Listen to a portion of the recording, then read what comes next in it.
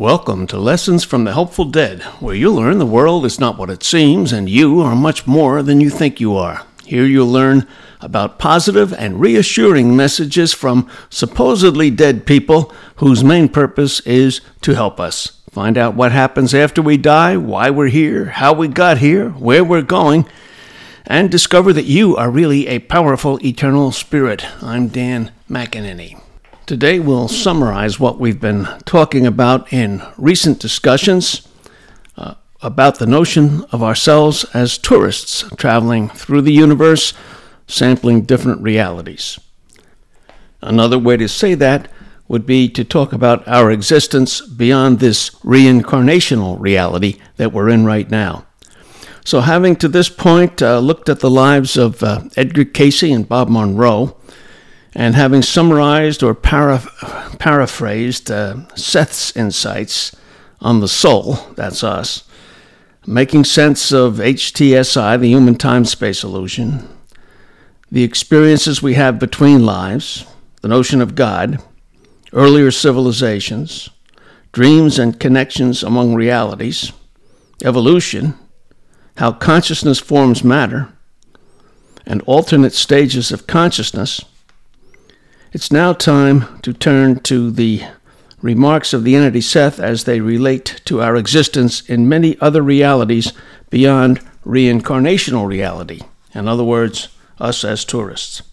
Now, those of us who've come to accept the reality of reincarnation, which is really simultaneous incarnations when you no longer experience the illusion of time, we think in terms of a lot of different lives during which we somehow progress to the point where we no longer have to come back into a physical body.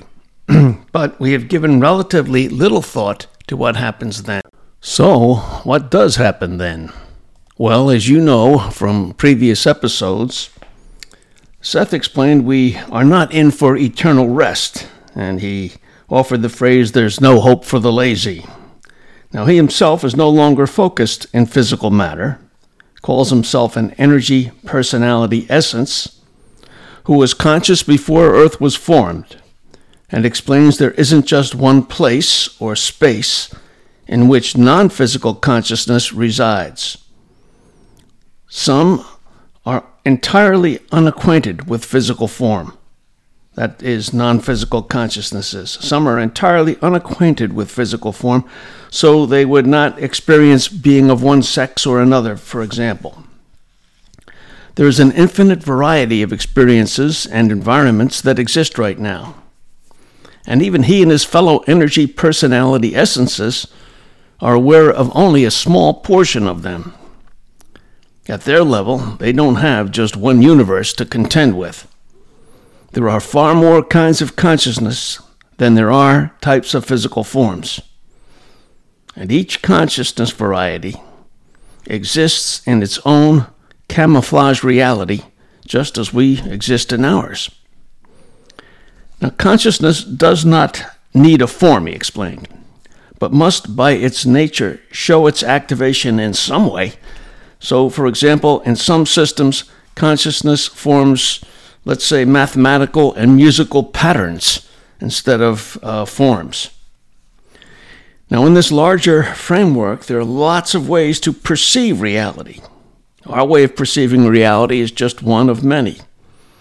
Now, apparently, other realities are about us all the time, as we have heard in previous discussions, especially from the Invisibles who accompanied Betty White, right?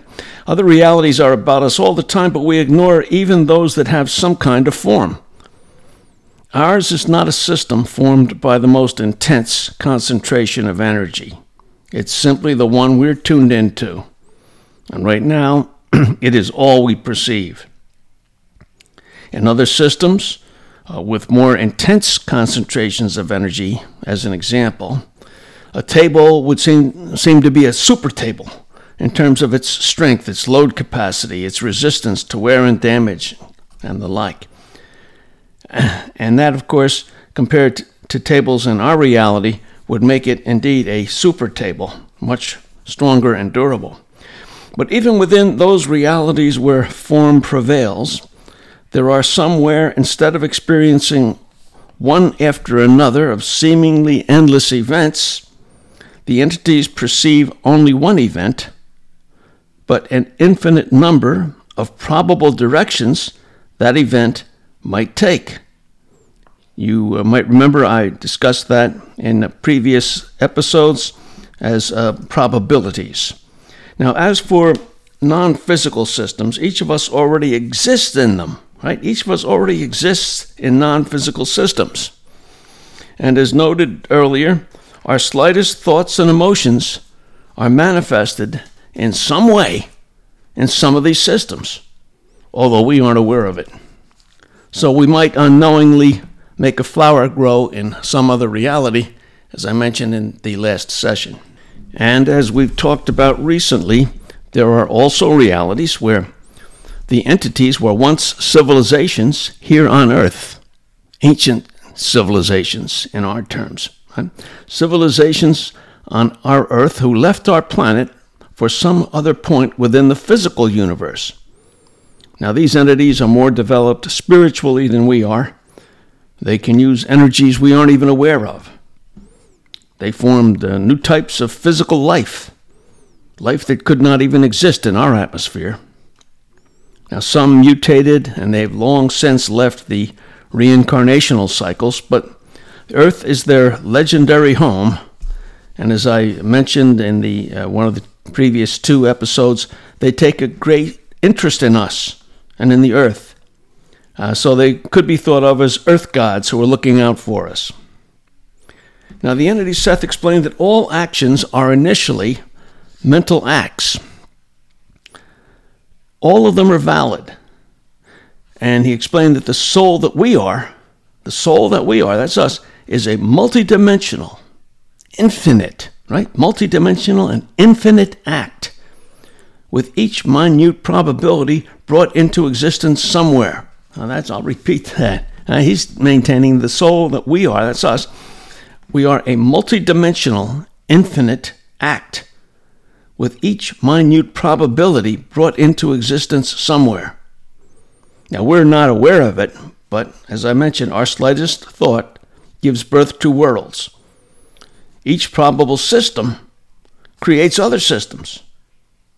Any one act brings forth an infinite number of acts that will find actualization somewhere, since all systems of reality are open with continual communication among them. They're open, not closed, and there's continual communication among them. So each of us is in the middle of a giant web of probabilities that are affected by our thoughts and our emotions that go out from us in all directions. While we, in turn, we're also recipients of signals and energies coming from others. Now, that's quite a thought. We're all in the midst of a giant web of probabilities affecting other realities and other entities, and they're affecting us. Now, in some realities, evil does not exist. Just varieties of positive experiences. That would be nice. In some, the centuries of our time would seem like a passing moment. In some, the entities can create beauty that impinges on several dimensions of reality at once. So, as I mentioned in past episodes, the beauty that impinges on several dimensions can be perceived as a work of art, and also a musical masterpiece, and also a compelling novel. Now, there are realities where the inhabitants can experience multiple presents simultaneously and change them in any way they like, either the entire event or just a tiny portion of it.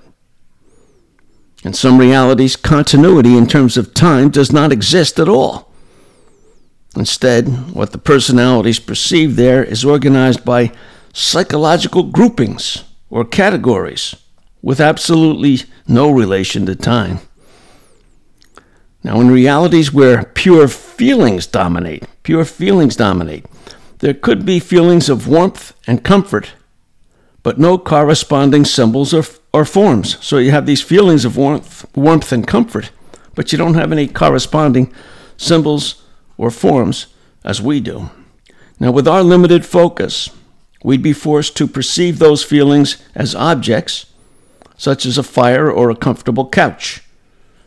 Now, different realities can exist at every frequency. And with our present tight focus, we cannot even begin to imagine the incredible number and diversity of them. In fact, when Seth's big self, which was referred to as Seth 2, when Seth's big self spoke through Jane, explaining that the inhabitants in their reality are the sources of the energy from which we came, that they are creators but have also been created, Seth 2 also explained that verbal symbols have no meaning to them, and that they perceive our thoughts as various intensities and brightness of light. So they're far, far away from us, and they perceive our thoughts as various intensities and brightness of light. Now, Seth then explained, after Seth 2 was finished speaking, Seth explained that Seth 2's reality is further divorced from his reality than Seth's reality is from ours. And that in his reality, there are not only reincarnational identities, but also other gestalts of being that do not necessarily have any physical connections. Okay? These are other complicated gestalts of being that don't have any physical connections at all. And he said, and that the same applies to us. Well, any of you who've listened up to this point knows that Seth's reality is far more complex and extremely different from ours, right? And he's saying that in his reality, there are not only reincarnational identities, but also other gestalts of being. Now, gestalts means complexities, right? Complexities of being. Also, other gestalts of being that do not necessarily have any physical connections. And then he says, and that the same applies to us, which is surprising, because we think of ourselves as having totally physical connections, right? But he maintained our physical objects are symbols.